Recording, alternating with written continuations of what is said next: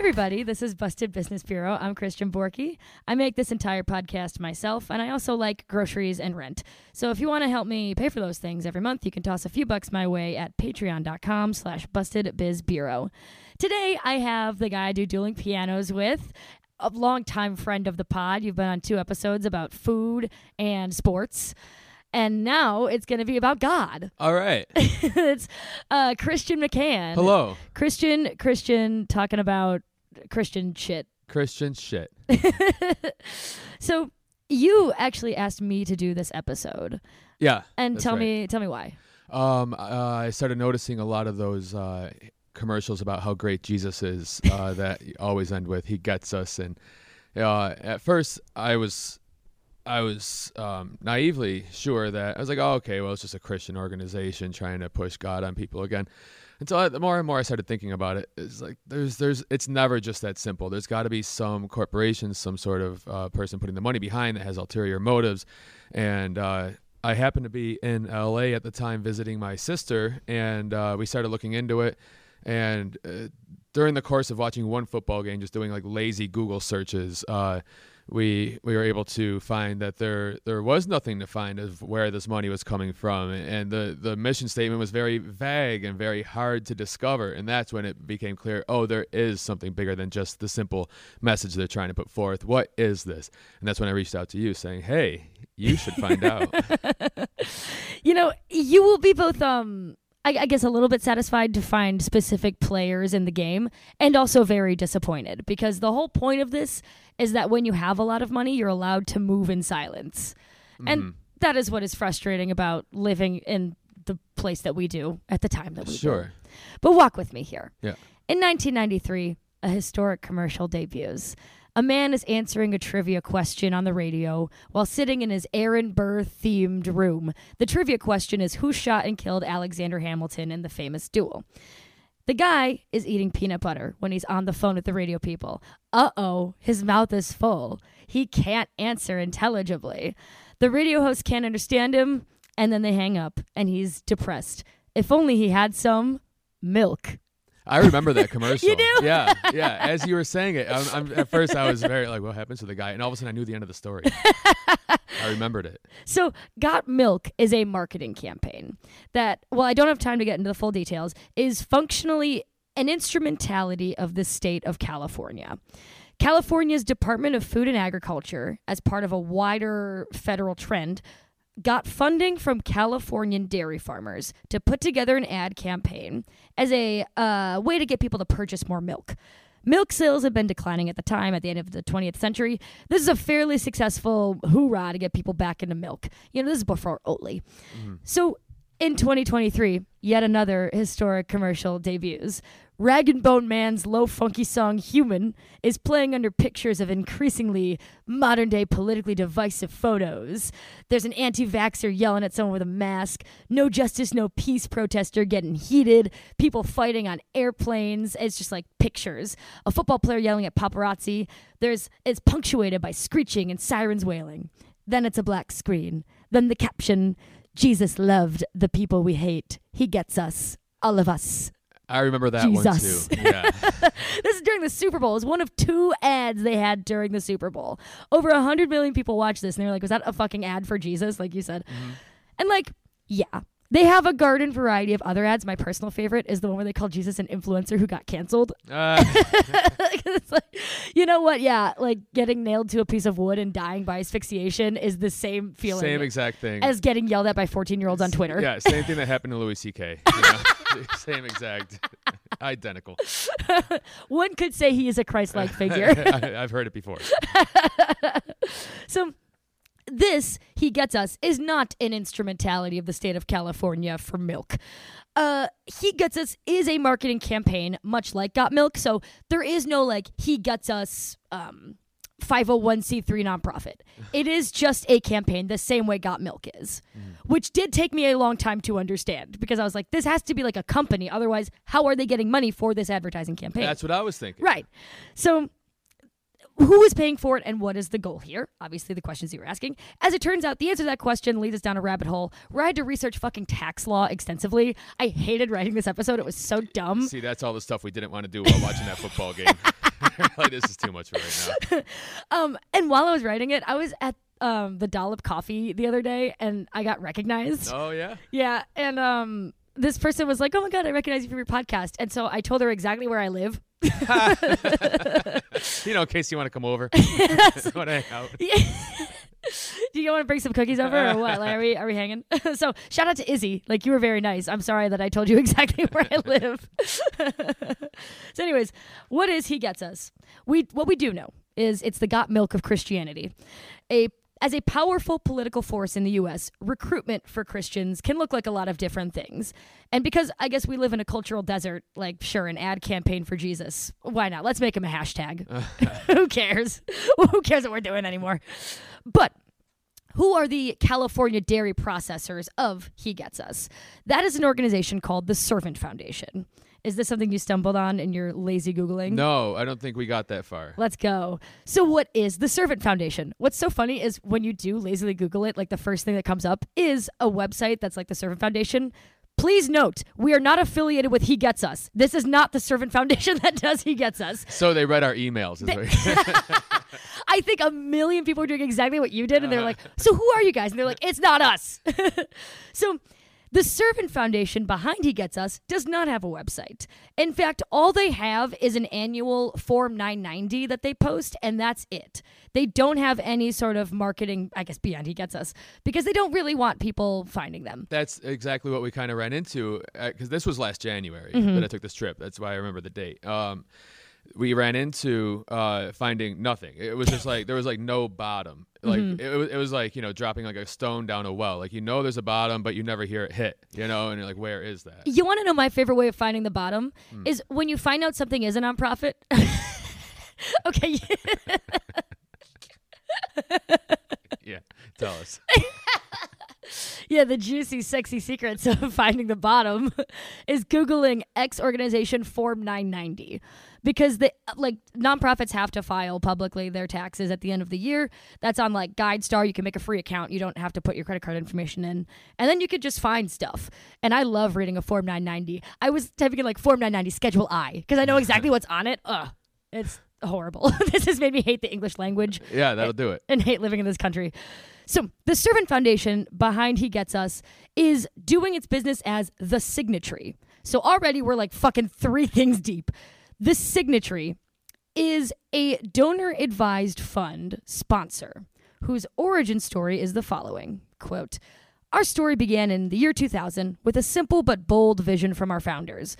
Find a way to connect God's wealth with God's workers. The Signatory was created to meet this challenge."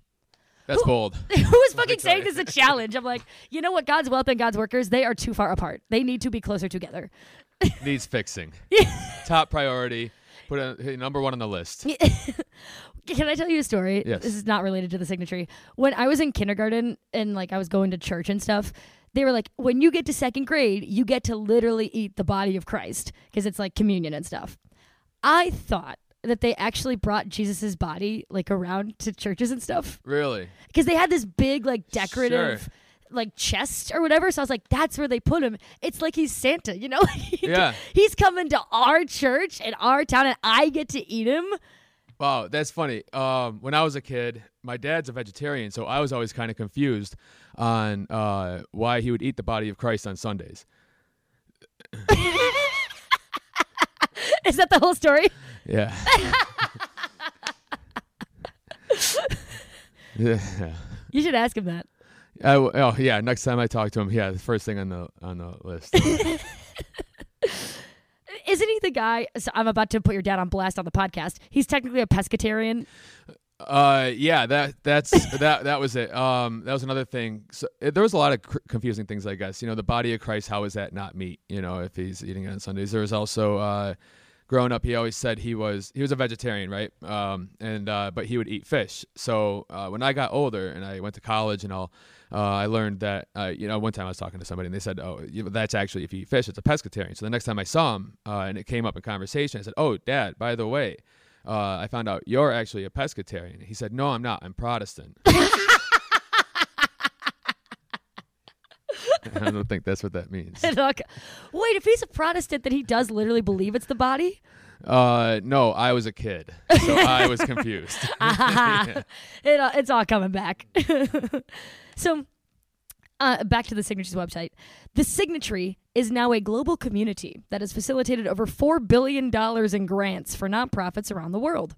We are supporting discipleship and outreach efforts, Bible translations, cultural care, church plants, anti-human trafficking missions, student ministries, poverty alleviation, clean water initiatives, and so much more. As our story continues to grow, we are more united than ever in our pursuit of transformational generosity for eternal impact. Once again, I fucking hate the English language. That sentence does... No idea. I think I stopped listening. It's just white noise. It's like, I don't get it. Literally, I don't get it. And it's like, when you are a church, I feel like it is not hard. And I'm not saying the Signatory is a church, but like when you're doing Christian stuff, I feel like it's so easy to be like, we are giving clean water to this place that doesn't have clean water. That is an easy thing to understand. Our pursuit of transformational generosity for eternal impact does not fire any synapses in my brain, and it confuses me and makes me a little mad. Yeah, again, just now when you said it again, it's like I heard words coming out, nothing registered. So what I'd like to explain is what a donor-advised fund is. Please. Apparently, it is pretty spicy in the nonprofit world. What it is rich people making money off of their money in ways that have never before like been how rich seen. people do. How rich people do. Yeah. Before we get to a donor-advised fund, I'd like to take you through basic tax law. And this is more for me than it is for you, because I have a child's understanding of the world. Someone needed to explain to me that Jesus wasn't coming to our church. Yeah, I'm going to need the same explanation. Awesome. So we have taxes because as a species, we've agreed to live together in a society in exchange of a social contract. And the social contract is like, in exchange for you being a citizen, you get to be protected by the military. You get to move freely to live wherever you want in this country. You can have a justice system where if someone steals from you, you can go to some other guy and be like, he stole from me. Can he give it back? And that is how society works. So in exchange for all of this, you pay taxes so that we can have those sort of services. You get to pay a little bit out of your paycheck so we can have roads, schools, hospitals, shit like that. That's why we have taxes. So if we all contribute money for the public good, these goods will be funded. We've also decided that if you make more money than somebody else, you should pay more money to the government to make all of those things happen. Let's say you make $10,000 a year. You're only paying 10% of that to the government. If you're making over $600,000 a year, you're supposed to pay like 37% of that to the government. So the question that many rich ask themselves is, how can we avoid that? How can we not give our 37% to keep schools and roads and shit like that? Because most people do not like the government, especially the rich. Sure. It is an institution they despise. So the game that they've decided to start playing is charitable giving. Because in theory, if you give a bunch of your income to charity for like something that gives clean water to Flint, Michigan, then you are doing the government's job just with extra steps. Oh, that's how that works. Yeah. So that makes a lot of sense. You do. And this isn't even starting the game that rich people play. But like if you give a certain amount to charity, it's like, okay, well, you fulfilled your part of the contract. So we're only going to tax you on like, let's say you make $600,000 a year. You donated $100,000 of it. We're only going to tax you on $500,000 of those dollars because that first $100,000 you've committed to public good. Sure. So God bless you. Good for you. You did your job. There is no equation. I tried to like noodle it out where like, if you donate a certain amount, then you're taxed at a lower bracket and then you wind up saving money on the deal. No such equation exists. Okay. So, like, there is no way to cheat the system just on, like, I gave my money to a charity and now I'm taxed less and I've actually saved money, like, as if I didn't donate. You know, like, there's no way to game it like that. Yeah. So, that is not the point of where we're going with this. The point is the kind of charitable giving you can do can wind up making you or your family more money in the long run. And this is where donor-advised funds come in. Because let's say you do want to save money and you're completely nefarious. You don't want to give it to charity. Fuck them kids. You want to keep it just in the family. You could do one of two things. You can start a private foundation like the Bill and Melinda Gates Foundation. Okay. And you can make yourself the CEO of this private foundation. It's just a nonprofit, except you don't have to file a public Form 990. You can just be like, we're a private charity. We are doing like, good works and stuff. I'm the CEO of it, so I have to make a certain amount of money, which also we can get through donations to myself, whatever. Like, it's a lot of work to start your own private foundation. And a lot of them do a lot of public good. It is just very cumbersome to have to fill out all that paperwork and like actually execute on doing charitable stuff. It's annoying. Sure. What you can do if you would like to stockpile your money somewhere else is open a donor-advised fund. So what is a donor-advised fund? Walk with me here. Okay. It's like a bank account, okay? Yeah. You approach a company like the Signatory, okay? And you say, look, I want to do some good for the world with my money. I'm going to open a fund with you, and I will put $1 million into this fund right now. And because it is through you guys, you have legal control over it. So once that money is out, like you've taken $1 million out of your bank account, you cannot take it out of this donor-advised fund. It's not like you could say, I'm getting a car, can I have $50,000 of that back? No. It belongs to the Signatory now. Oh, it's there forever. It's there forever, Okay. yeah. And the Signatory is a nonprofit organization that has legal control over your money. But the way that this is set up is you have to tell them how to spend your money. So you have to be like, well, I would like my money to go to this specific church because I really like this church. So take $60,000 of my money and put it to that church. And they have to be like, okay. So they legally control the money, but you do decide where it goes. Okay. And so what is also super special about donor advised funds is you actually never have to tell them a time to spend your money. You can keep it there for forever. Okay? Yeah. There is no time period in which you have to, there's no like a deadline to give your money. But you get a tax break immediately from this donation. So even though your money has not gone to any public good, you still get the immediate benefit as if you gave a charitable contribution. Do you understand? Yes. So it's a super easy way to save some fucking money. Right. But you may be wondering, well, that money is gone. You don't control that money anymore.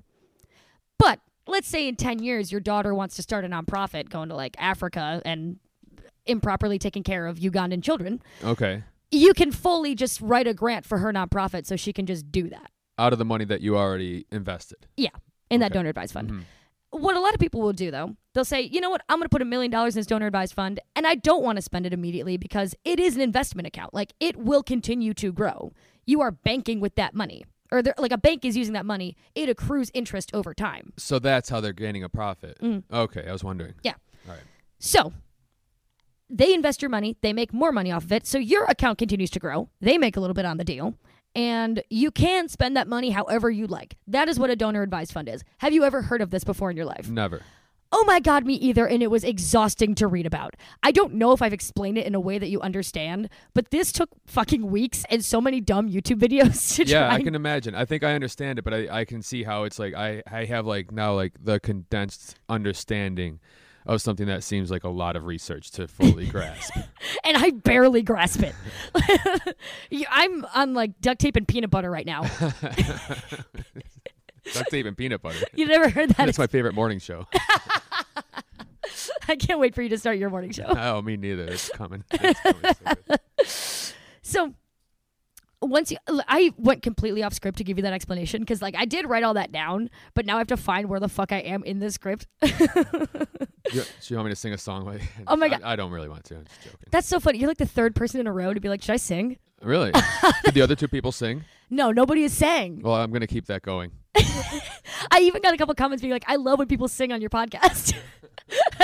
What was this? I had a song the other day about pumping your tires up. I would have sang that if I can remember the lyrics. It was Going down to Rockville, pump your tires up. That wasn't it, but that could be one too. Let's go to Rockville. I like how not only was the the town title wrong, Yeah. the melody was wrong, and the purpose of the song was wrong. Everything was wrong. You know what Rockville is? It's the name of the people that make our monitor speaker that we use during. It's the first town that popped in my head. Oh yeah, speaking of our Dueling Piano show, you can go see it at several bars around Chicago. You can follow at CNC Dueling Pianos on Instagram. Anyways, the Signatory legally controls your money. It is under their name when they do wind up donating it and not yours. So let's say you have a particular penchant for donating to anti-LGBT charities, but you don't want people fucking finding that out about yourself. That's okay. Nobody will ever find out it was you. Because again, You've given your money to the signatory, and you've said, I want to donate to this hate group. That's under the signatory's name, not yours. And there is no like transparency when it. Yeah, they can't trace to see who. Why? Because that's how our tax law works right now. That's insane. And it's a relatively new trend for rich people to start doing donor-advised funds. Like, it's kind of in the last 20 years, it's become really, there's a Vox article that described it as en vogue for, like, rich people to use donor-advised funds. Did you see anywhere in your research if that's because it was new 20 years ago, or is it just something that was always overlooked by rich people, and suddenly one day somebody figured out and the rest were like, oh, that's a good idea? That is such a good question, and I don't know. It didn't come up in the research. It did not. Yeah. Okay. But I know Larry Page has had one for 20 years, so he had it before everyone else jumped on the boat. And also, we have more and more billionaires. There are more people who are like, I literally don't know what to do with my money. Yeah. And so I think that's also part of the trend is like, now we have more uber rich and so many more uber poor people. But like now more rich people have to find out like scams and shenanigans to like keep their money just like within their control. So isn't that interesting that it's completely anonymous? But the part, and we'll get to this later, but the part that is public about a donor advised fund is how the signatory spends the money. So you can look up exactly how, like, what groups the signatory is donating to. You just don't know who asked them to do that. Mm-hmm. Does that make sense? Yeah. Okay. So one particularly hilarious example, I just mentioned his name, Larry Page. This is how he sort of games the system. He runs the Carl Victor Page Memorial Foundation. That is a private foundation. It's not a donor advised fund. Private foundation. Okay. Because it's a private foundation, it legally has to spend 5% per year on like stuff. You have to actually prove that you are doing public good with your charity. You can't just like pay staff 100% of the money. So 5% has to go to something else. Do they have big staffs? Yeah. Or large staffs? And so are they paid similarly to to non-for-profit businesses? Yeah. Okay. So you can't just spend 100% of the foundation's money on staffing. According to Vox, in 2017, they'd spent about $900,000 on actual nonprofits. They donated like $1,000 to the American Cancer Society. They donated a bunch to this organization that was giving out free flu shots in Oakland, stuff like that. So they spent about $900,000 on like real nonprofit stuff, this private foundation. Mm. But they have an endowment of like $3 billion. And to get to that 5%, you've got about $100 million left to go. Yeah. So what did they do? They took all of that money and just put it into a donor-advised fund that Larry Page also controls. Wow. Because that is technically public good, because it's technically charitable giving. So they just took money from one place and put it somewhere else. Yeah, yeah, like you do. Like you do. Yeah. And so Larry Page is not himself making money on the deal, but now he is like, he doesn't have to pay those hefty fines or fees or taxes from not doing the 5% thing for this foundation. And he has full control of what charities he does want to spend that money on. He just has longer of a time, I guess, to figure it out. And it can wind up benefiting him in the long run, you know, like through various reasons. There are very few private foundations who do it that egregiously. Like, there are very few private foundations who donate $180 million to themselves. So it's not like all rich people are doing this. But the point is we don't have a lot of transparency, and we don't know how many are necessarily doing it. It really sounds like it's a lot of work just to have a lot of money and figure out what to do with it. That alone sounds like a whole job. It is. Mackenzie Scott, Jeff Bezos' ex-wife, she donated like $5 billion in 2020 to charity. She's trying to, quote, empty the safe. And she still made money.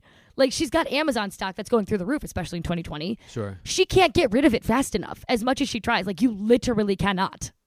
Wow. And so the banal reality is most rich people spend their money just putting it somewhere else and then, like, forgetting it. Okay. Like, it just sits there uselessly. That is honestly what a lot of critiques of donor-advised funds are. 1 in every $8 donated to charity winds up in a donor-advised fund today. And then it just does nothing after that. Like, it's just sitting in an account accruing more money for ... the future. Sure. Where do the other 7 out of the 8 go? No, I assume nonprofits. But okay. It's like one of those quick little facts they give you about donor-advised funds. It's like 1 out of every $8 goes to a donor-advised fund. Gotcha. Oh, okay. So, Again, Larry Page, super uncommon example, but it still gets to the growing frustration of donor-advised funds, especially as they become more popular with Silicon Valley giants. And that's the general critique of donor-advised funds from a secular lens, right? Like, they sit there doing nothing but accruing interest over time. You can pretty easily use them to benefit yourself. There are hardly any federal regulations on them. They're completely anonymous, et cetera, et cetera. These are the critiques of DAFs. Okay. But we started this episode with He Gets Us, which is a Christian one. Yeah. And so I want to spend this episode giggling about Christian-specific donor-advised funds. Yes. Because they're so hilarious and so evil. It's not like haha funny. It's just like, yeah, well... Because secularly speaking, it is pretty bad, I guess, to keep your money sitting in an account in perpetuity and not donate most of it. But Christians get to frame this as like an almighty calling. And when they do donate their money, oh God, they choose some really interesting places to give them. So again, by virtue of the signatory being a nonprofit, they file that Form 990 every year so you can see exactly how they spend their money. In the year of 2022, they had over $1,365,380,337 just in assets, which good for them. They're really getting after it. Mm-hmm. Where are their donors choosing to spend some of that dough when they do?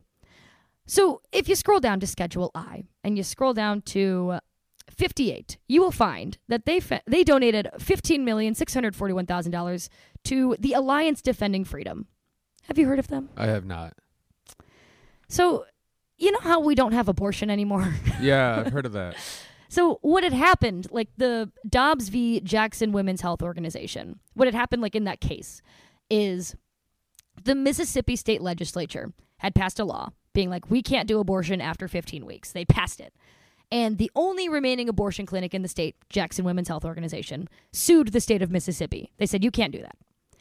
This gets like up and up to the Supreme Court, where eventually the Supreme Court is like, actually, yes, Mississippi can do that. It's up to the states. You're done. The people who had drafted that law in the first place, who had given it to the Mississippi State Legislature, were the Alliance Defending Freedom. It's a Christian legal advocacy group that will like literally draft laws and just give it to legislatures and be like, Christians really love this shit. So the Alliance Defending Freedom is writing laws to take away freedoms, is what you're telling me. Well, it's the freedom of the unborn to not be... Oh, so it depends how you look at it. Okay. Famously, the unborn. Yeah, okay, sure. The voiceless. Yeah. And they are a very powerful political force. I don't have time to get over how powerful, but like every new anti-transgender bill that's coming up, basically they've penned it. And they, again, the signatory's given them $15 million. That's kind of small potatoes for them. They are so powerful. It is crazy. That is crazy. Yeah, they're very silly. The Family Research Council and the Ethics and Religious Liberty Commission of the Southern Baptist Convention, all words that make fucking no sense, they received together around $2.5 million, and they're two separate organizations. Okay. What do they do? No idea. Well, you didn't do your homework? I'm really hoping you tell me. So, as I found out, this is kind of separate from donor advised funds. It is perfectly legal for a church to start a separate arm and like call it a different thing that just does political advocacy. Okay. Like churches by law are not supposed to do political advocacy or like campaign funding. I think I remember when I was a kid hearing something about them supposed to be separate. You would think. Yeah. But the Ethics and Religious Liberty Commission is the political advocacy arm of the Southern Baptist Church. And they are just allowed to do that because it's like a separate nonprofit or whatever. And God, I lost my fucking train of thought. And I was hoping that I would get it within the sentence. But I'm sweating so badly right now. I have a sweater on and it's kind of hot in here. And I feel beads of sweat like dripping down my entire side. Was that your train of thought? Maybe? Because if it was, you're right back on. Do you ever get beads of sweat that big? Yeah, I mean, of course, but usually not sitting in a chair. Oh. I'm not wearing a sweater though, you know. If I was, I probably still wouldn't have beads of sweat though. Do you get beads of sweat from your... I thought I was dying the first time this happened to me when I was 16. Like, beads of sweat? What do you like? Like a giant droplet of sweat that rolls down your arm. Yeah. Like if it's hot and it's summertime and I'm outside, and yeah, it happens all the time. I think it was just like a very puberty moment. Like before, it would just get kind of like moist or whatever. Maybe I just never sweated that bad. Mm-hmm. But then it happened to me in math class, and I thought I was bleeding. So I was Oh, like, really? yeah, I was like, why is there so much just pouring out of me? Why is my arm crying? That's literally what happened to me. Anyways, yeah, churches can just make a different organization. Okay, the most egregious one is the Family Research Council. They've been defined as a hate group by the Southern Poverty Law Center, which is like a nonprofit that designates hate groups or not. It's like Wait, who's the hate group and who designates them? the Southern Poverty Law Center designates hate groups. Like Okay. it's a pretty famous nonprofit that is an authority on the subject. The Family Research Council has been defined as a hate group. Okay. Also, same with the Alliance Defending Freedom. I forgot to mention that. They've also been defined as a hate group. Oh. This is completely unrelated, but in like 2010, Uganda had drafted this anti-homosexuality bill that threatened to like put people to death if they were gay. And Congress was trying to decide whether or not they were going to publicly condemn it. And so they were passing a law saying, we will condemn this Ugandan law. The Alliance Defending Freedom heavily lobbied against them doing it. Okay. And it's like, all right, guys. And they were like, well, it wasn't because of the death penalty thing. Like, that's wrong. But, like, you know, they just shouldn't be saying that LGBT rights are human rights. Yeah, it wasn't because of that, but if they're gonna do it, we're not gonna it's not really our place to say, but officially, it's not because of that. Literally. So, anyways, they've both been defined as hate groups. Anyways, the Family Research Council has now identified itself as a church affiliate. They used to be like some public policy fucking nonprofit organization. They are now technically a church. And because they're technically a church, they have to spin off their little public policy arm as the Family Research Council Action. They have all of the same employees, and they have the same president who fails to delineate when he is part of one group or the other when he's, for example, advising President Donald Trump or when he's speaking at large political rallies. He could be speaking on behalf of the Family Research Council Church, or he could be speaking on behalf of their political policy arm or whatever. You never really know which one he's doing. And it's completely legal for him to do so. It does. I guess what I'm saying is it doesn't fucking matter. Like, nobody cares, I guess. It's the Christian right. People love them. They get to do whatever they want. Right. Well, yeah. Once they hook onto or once they latch onto somebody, they can do no harm. Do you think he ever gets confused when he's talking representing one or the other of like people that live double lives? They have like two wives or whatever, and like they'll like call the wrong one the other's name, or something. I'm assuming. I don't have experience in this. I was just gonna say it seems like you didn't say my name in the beginning of this, did you? I said a different person's name. Oh, good. No, do you think he ever? Okay, yeah, probably. Answered your own question there. Yeah, I think so. He probably does. Yeah. So I spent a long time trying to understand exactly what I wanted to explain and argue about donor-advised funds. On the one hand, Christians do effectively use them as funding tools for their continuous agendas, shall we say. But on the other hand, like the main argument of donor-advised funds is that they're fucking useless and they don't do enough. So on the one hand, Christians use them too effectively, and on the other hand, donor-advised funds are also useless. It's kind of this like double standard thing. And I think where I've landed in my own brain is that the Christian right is so powerful. I've read like 2 books about this, so I can't say I'm an expert or whatever. But from the 2 books I've read and from the general living in society in 2023, the Christian right is a wildly powerful political group. And even a sliver of like their donor advised funds going to whatever is still more powerful than like most of what I can imagine spending my own money in my entire lifetime. Like even them doing something that's mostly useless is still more powerful than like people trying their entire life to try and do something. Yeah, they've been around for a while. Yeah. They've had some time to save that cash up. Yeah, so them tossing small potatoes at the Alliance Defending Freedom, still very powerful, but to them it's like, we're already that powerful, like whatever. Right. So I think that's how I've arrived in my head to understand this.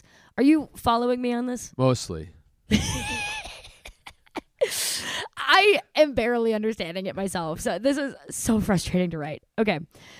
So anyways, the growing influence of the Christian right topic too big for this podcast, but the books I would recommend are God's Own Party, The Making of the Christian Right, and One Nation Under God, How Corporate America Invented Christian America. Both really good books. Oh. Isn't that a very great title of a book? Yeah, I want to read it. Yeah, so my podcast is just about one tool that allows wealthy people, specifically wealthy Christians, to advance their agenda or just to hide their money. Whatever fucking works for you. Anyways, part 4, I guess. I have not been delineating parts to you, but to me, this is part 4. Most of the money in donor-advised funds does, in fact, do nothing. Christians are uniquely hilarious, though, because they will justify the chunk of their money doing nothing by saying that it it will someday, like when they're dancing with God in the eternal life. They are all about someday. Yeah. They are so about someday. Yeah, you talk to any of them, they're like, yeah, but the someday. I want to read you a quote from David Green. He's the guy who runs Hobby Lobby. Have you ever been to a Hobby Lobby? I have. Can you explain to me Hobby Lobby? I've never been to one. It's just it's a store that sells everything you would need for whatever hobbies most people are into. Like building model airplanes, or they have a lot of art supplies. A variety of super glues. It's a lobby for hobbies. You know what? A very well named store. Okay. No, say it. No. I want to wait and find out first. I want to get your opinions on David Green before I read you the quote from him. Oh, you don't want to know. I don't even know who that is. And I go way back.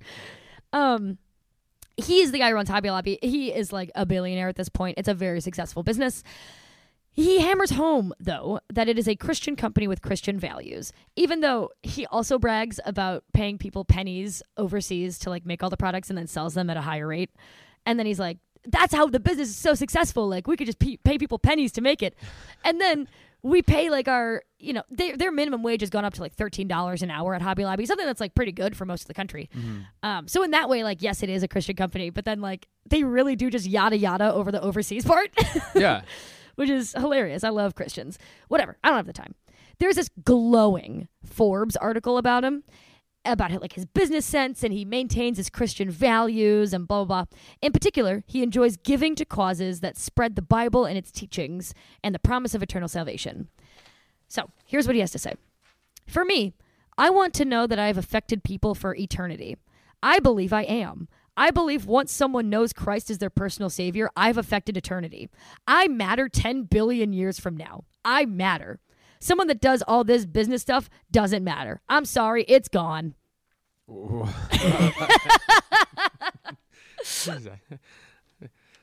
don't even know where to start with this.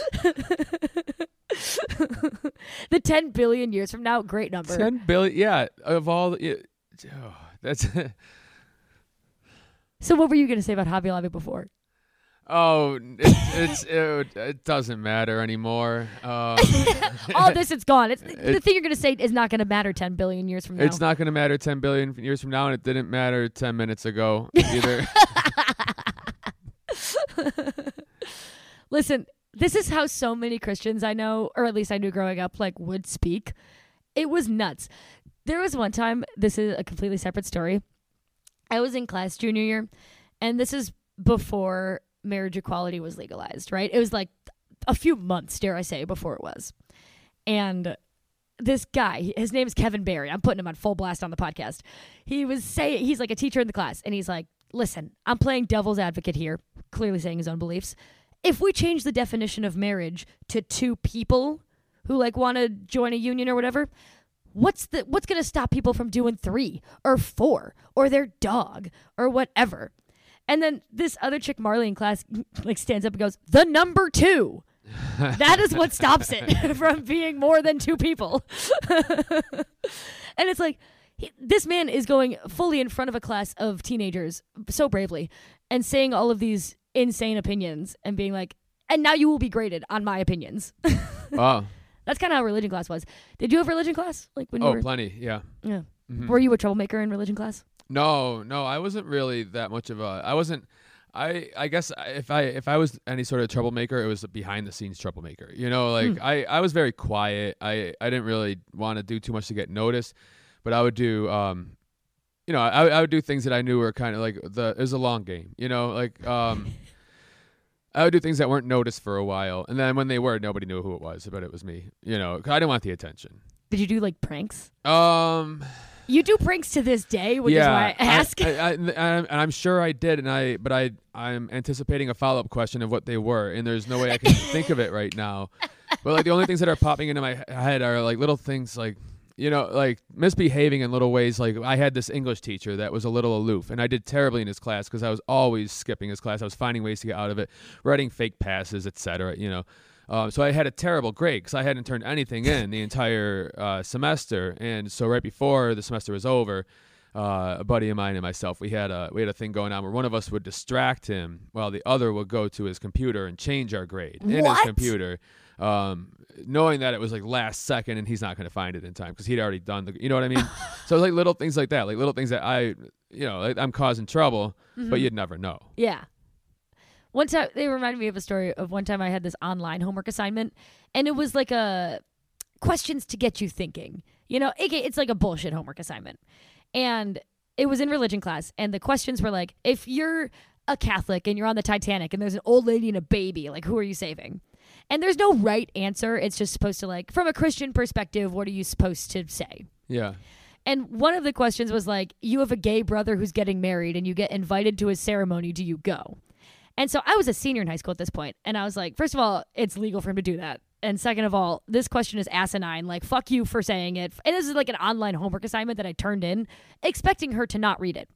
And then, of course, she read it, and she calls me after class, and I'm standing there like, listen, lady, I'm 18. I, like, know where I'm going to school. You can give me an F in this class. I don't give a shit. Like, I already don't want to be here. And she's like, this is like a really, really awful thing to say to somebody. Like the things that you said in this homework assignment. I was like, that's too bad. And then she like starts having a breakdown. She goes, my sister's a lesbian. And I was like, oh. Okay. Hold on. Now hold on. This assignment did not have your name on it. This had my name on it. Right. I didn't realize I was speaking directly to you. Yeah. It's all right. Well, okay. Yeah. What do you say at that point? It's like, yeah, okay. Can I go? I wish I said what you said. It was a real head scratcher. I was like, oh. Yeah, especially in that situation. What do you say back to a teacher? You don't have you're not equipped mentally, or all right, great, yeah. I was barely equipped mentally to eat food. Yeah, or right. or find or talk to people. I was not equipped for a conversation at that level of emotional maturity. Yeah, I think, and also when you're asking about the troublemaking, I think when I was young, I was in so many. Religion was such a weird thing in my household growing up, and we were always in religion classes, and we went to church 3 times a week, and we were in the youth group. We went to the camp over summertime. It was God all the time, and so I think it was like religion class was the only one you didn't really act up in, except for that one year that we were Catholic when it seemed like we had this teacher, Sister Marie Gerard, and she ruled. She was the best. Good. And it seemed like she didn't care at all she cared less about religion than we did. Like she had been through it already. She's like, I see the bigger picture. She's like, listen, I'm already this far in. I'm going to stick with it. She entered the void. Yeah. Yeah. And, honestly, some of the religion teachers we have are pretty cool. And none of them, I guess, like, that's the thing, though, too. Like, when I was growing up, the religion classes we had, like the camp I mentioned, like, it was like a cowboy camp where you rode horses and like you got to shoot a bow and arrow and like go to the general store and use like your nickels to buy candy, or whatever. Were you on Kid Nation? Is that what that was? Basically, and it rocked, so you're going to be like, yeah, Jesus is all right with me, like I understand the Doobie Brothers song. I get it. I love the hook. Let's go. That's great. You know what? Good for you for having that experience. Yeah, it honestly wasn't bad. No, yeah. You're like, oh, maybe I'll hit Jesus up again. Right. Well, that's how they got us. They were like, hey, listen, you can shoot a bow and arrow, and once a week we're going to give you wine. And when you're 11, you're like, hell yeah, I'm in. I'm showing up. Where is it? I can wake up that early. That's fine. Oh, man. I like that story so much, and then all I wanted to do was tell you a bunch of depressing ones that I had. Like, you guys didn't go trauma bond in the woods? No, we had bonfires. Damn, that sounds fun. We had trauma bonfires. Oh my God, we literally, okay, I guess in the spirit of trauma bonfire, when I went on Kairos when I was 16, did you ever go on Kairos? No. Oh God, it was awful. It was like you, and it was all like 16-year-olds and then the couple 17-year-olds like leading the trip. And one of the 17-year-olds gives a lengthy, tearful speech to everybody, being like, my mom is mean to me. And then you all break off individually, you wander around the woods, and then you all come back in like small groups together with the 16-year-olds, and you're like, my mom was mean to me too. Like, I don't. Yeah, we never did that sort of thing. So I think if somebody was like, my mom was mean to me, we'd all be like, yeah, your mom was mean to us as well. All of our moms are mean to all of us. All right, let's just go. Let's go to the bonfire. and then so after night one was adoration, where it's like 3 a.m. because they like don't let you sleep on this trip. You barely eat. They don't tell you what time it is. You're not allowed to have your cell phone. They tell you like you eat in this much time, and they like put their hands together or like far apart. It was it was terrible. How is that an increment of time? Like it's this much time you'll get to eat, or like this much time until you sleep, or like whatever. Oh, all right. So I just want to say you did just hold your hands up and show me a small and like bigger, but still. Yeah. How is that supposed to be understood as an increment of time? I think you are supposed to be hungry and confused. I spent a lot of the trip very hungry and confused. So it's after, you did after the trauma bonfire, I guess. We all get in this small cabin that's only lit by candles, and we're all on our knees. And Father, should I say his name? I'll spare him. I'll spare him that. I'll forgive his name. I'll say Father Tom. Whatever. Father Tom gets up there. Mind you, on a previous trip, he talked extensively about how he struggles with temptation of young women's skirts at this Catholic school. Anyways, unrelated. Why are these people bringing all this up to you? What is just open book day for everybody all the time? It literally is. So Father Tom gets up and he's like, you're all on your knees. I want you to look into Jesus' eyeballs and beg him for forgiveness. And then like on the PowerPoint, it's like this bloody like Mel Gibson-y photo of Christ. And like people like 2 at a time go up to this altar and they're like screaming, crying. There's an acoustic guitar playing off tune in the background. And like it's like 3 a.m. and everyone's hungry. And they're all having this like transformational experience of like seeing his light and begging him to forgive them for yelling at their mom. Jesus. So I'm looking around kind of like waiting to make eye contact with someone. Like, am I the only one who's a little like... Well, you're supposed to be making eye contact with Jesus. Yeah. I didn't look into his eyeballs. That's where I went wrong. And like I went on this trip trying to understand, because I was like, I'm sick of being the only atheist and I hate having to be depressed about dying all the time. I would like to believe in God. This'll do it. This'll do it. Because people come back from that trip and they used to be staunch atheists and now they play in the church band. Like it's that successful of a trip. So I was like, fuck it. Yeah, I'll go on this one. I want to see what it's all about. And then I was just like, damn, I still don't get it. I am broken. That makes, all right. So I've always kind of felt sort of like, wow, like I can't believe I stayed religious for so long into my life. Whereas if I had that experience, I feel like I would have been out way sooner. Because in my experience, it was all like fruit by the foot and roller hockey. That was like, that's what we did for Jesus. Yeah. And so it was easy to stick around. Yeah, I guess in that way I had it very good that it was so bad. I'm out of here. Yeah, no, I was truly like, I'm outie. It was terrible. All I wanted, my only goal was to take a poop in the woods. Whose goal isn't that, you know? I didn't eat enough to have my poopy in the woods. Oh, no. Well, there's always the future, just like the money that the rich people have. Right. Maybe someday that'll go to somebody. Yeah. Are you laughing because I didn't get to have my poop in the woods? No, I'm groaning at my own attempt at a segue. Well, I appreciated the segue because you know what? I'll get back into it. So if you look back on the path that we walked on, do you see how in the sand that there's only one set of footprints? Well done. Thank you. It's because I was trying to carry you to this point.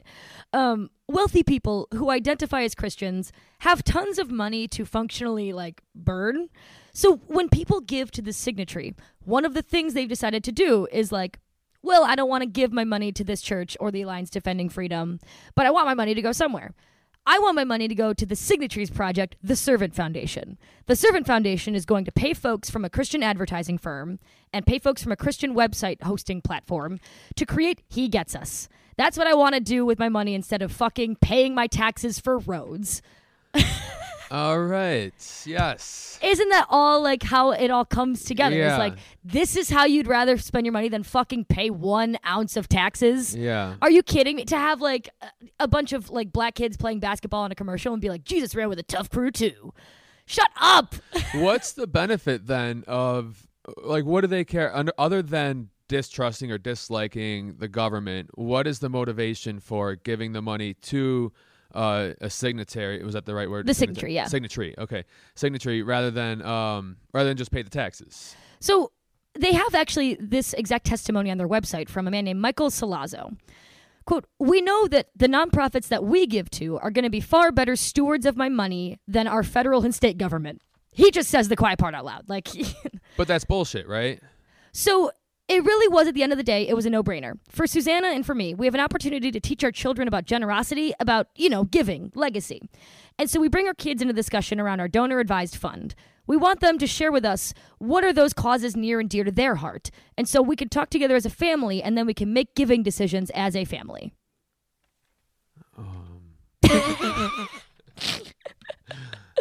That's a lot of words. Do you want me to say it again slower? It's okay. Well, so I think a lot of it really is I don't want to give to the government. And a lot of it is, right, for Christians, I'm not going to paint them as like 100% of them are doing this to preserve their own wealth. Some of them do actually want to give them to causes that are giving water to places or doing good in the world. Like you can't be 100% cynical about it. Some of it does go to good stuff. The problem I have with it is this. They think that by putting it into an account that accrues money over time, okay, eventually that'll be even more money that we give to a nonprofit. But like people need it today. Like there are nonprofits that give tuberculosis tests to like people who don't have that. Tuberculosis being a fully curable disease that we have that millions of people still die from because they don't have tests and they don't have medicine. So if you give your money to a nonprofit that then gives a test and can give medicine, you have saved somebody's life. And they, like, you don't see investment returns on that. They just get to live and be alive. Like, I think it's just so cynical and, like, I don't know. It's just kind of like a poison of money to be like, I'd rather have it growing in an account and nobody sees it than, like, giving it now and having somebody, like, get to live the rest of their life. Mm-hmm. Like, that's, I think, my perspective on it. But that's just, like, my opinion. Functionally, like as a rich person and you're trying to preserve your money, like, yeah, you put it in the fund and then like maybe your daughter wants to start a nonprofit when she's, 18 and you have now the startup cash for it. Yeah. Okay. Yeah.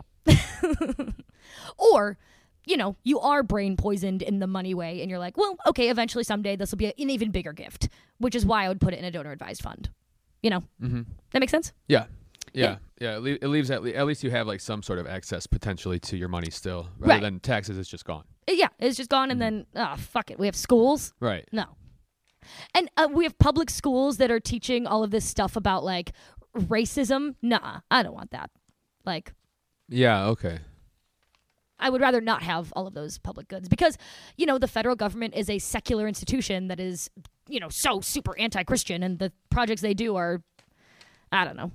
Insert any fucking Q conspiracy theory here. Mm-hmm. Like, that's why they also don't want to pay taxes. All right. Yeah, I understand. So, do you feel like you have learned something today? Yeah, absolutely. I had a question before.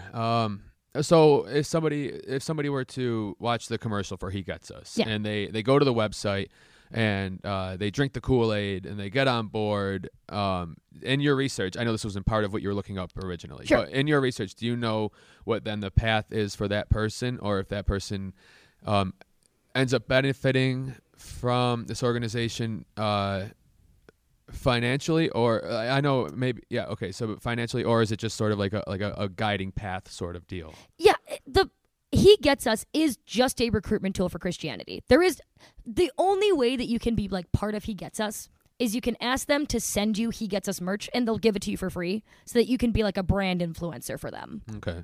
But you aren't paid to do that. And like their whole thing is like, Jesus loved poor people and like we don't want to make money from this.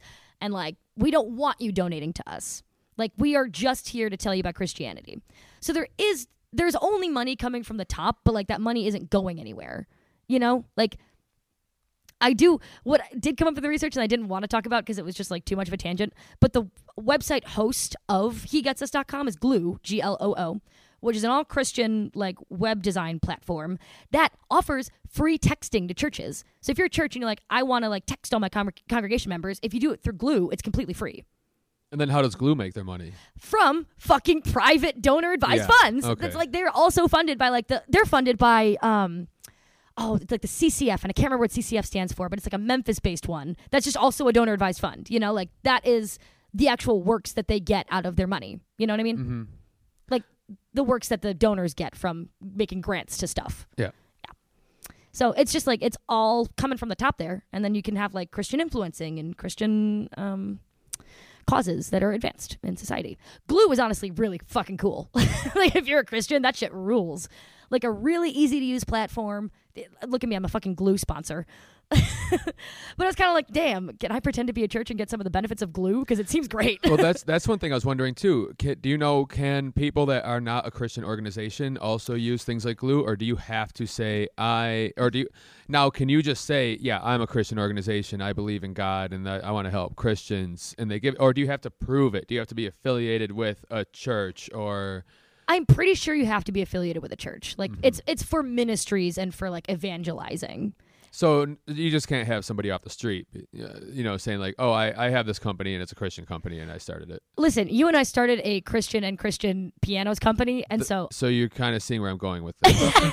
Yes. I want some of that Gloo money. I also want some of that Gloo money, so I'm thinking we could get in on this. Like, we are the perfect people to be able to take advantage of the Christian grifting. Should we delete this whole podcast? Holy shit. I don't even know why I hit record to start with. But yeah, that's like basically it. I mean, unless you have more questions, I'm happy to answer them because I love talking about it. It's I can't think of any now, but I'm sure something will pop in my head later on. And I'll let you know. Oh, great. I'll be able to answer it off mic. But that's He Gets Us. That's all of the stuff you missed on your dirty little Google search. Yeah. And it was frustrating and annoying, and I think at this point 70 tabs open on my computer that aren't all going to make it in the sources, but it's like when you're talking about like investment or tax or whatever, they talk in these nonsensical ways. I was going to say, how dry were those two books that you read? Oh my God. So, well, actually the two books are pretty good because they're talking about like a general trend of the Christian right and not like tax law and how rich people can take advantage of it. Oh, I see. Yeah. You know, so those were more juicy and like pretty good. Yeah. But like the Investopedia articles, mama, forget it. Investopedia. You never heard of Investopedia? Sounds saucy. Or like YouTube videos. I read the fucking IRS website. I was like literally going through tax code because I did not understand. And you know how they're like science communicators, like ASAP Science? You ever heard of them? No. Okay, well, it's like this cute little YouTube channel of like these guys who make like 4-minute long videos being like, here's what a protein is. And like, it's on a whiteboard and it's cute. It's like science communication. Okay. I feel like there needs to be someone like that for the IRS who's doing it in like a cutesy fun way. And I'm like, ooh, brand influence. Let me get sponsored by the IRS. I don't think they want everybody knowing all that, though. That's true. You know. They probably don't want people to know how unregulated donor-advised funds are or like how little oversight there is. Yeah. The more they can keep people in the dark, that's how their business is run. Yeah, well, there you have it. Remember that class in high school on how to do your taxes when you get out of high school? No, nobody had it. There's a reason. I'm so bad at doing my taxes. I was good at it when I only had the one form back in the day, and I could just do whatever the service I use online is. Mm-hmm. I use freetaxusa.com. It's free. It's not TurboTax. They don't. Oh yeah, I used to use TurboTax. That was the one. Yeah, no, don't. And then it got too complicated. It's too complicated. It's too complicated because they try and make it too simple. They're like, here's a yes or no question. Like, do you have one big job or like 3 small jobs? That's and I'm what like, I mean. Well, I have both. I don't know what to tell you. That's what I mean. Like my situation got too complicated for TurboTax just to be the easy way out. Mm-hmm. Now I pay somebody to do it, and I have no idea what they do. No clue. Every year I just here's the money, and then then my refund shows up in the account, and I don't know what they did. I'm laughing because I remember you telling me this story this year of. I know what you're gonna say. Can you say it? I don't want to say it. When I tipped the person, I think about that every day. I went to the normal tax office that I go to, but this time I had a new person who I'd never had before, and at the end they were using the way that you paid them, they had this little terminal that you put your card in. And so it offers, we use the same one at one of the places that I work, where it gives you an option. Do you want a tip on this? And would you like to give a tip on this? And I'm thinking, why would I tip? And I don't, like, in the moment I said out loud to the lady, do people normally tip on this? Knowing damn well I had been going there for years. I had never left a tip. And if I remember correctly, I think she had even charged me more than I was used to paying. But she had already given me some sass when I was asking about, like, wait, can I get write-offs on this or that musical instrument, stuff like that I bought, because, you know, we use those to make money with. And I knew I could, but I knew she had skipped over it. And I was like, wait, can I? And she gave me such attitude and such sass that it made me back down. And then when I said, do people normally tip on this? She said, yeah, which of course you would say, yeah. I would say, yeah. Everybody would say, give me more money, sure. And I did it like an idiot. But it wanted 20%. That was the default. And I was like, that's insane. So I did a custom amount for more. You did it. Yeah. So I even sat there for longer just to give her less money, but still more money than I should have. I thought you like clicked 20% and just like, oh, you're like, 20.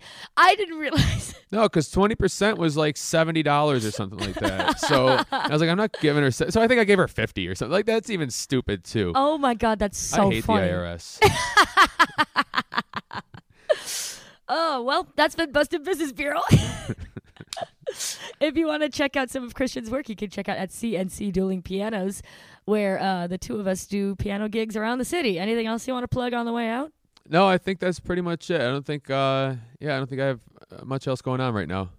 Yep. Well, which is nice. I like it. I love that. Yeah. Great. Well, I'll see you. I'll see you on the other side then. All right. Sounds good to me. All right. Bye-bye. Bye-bye.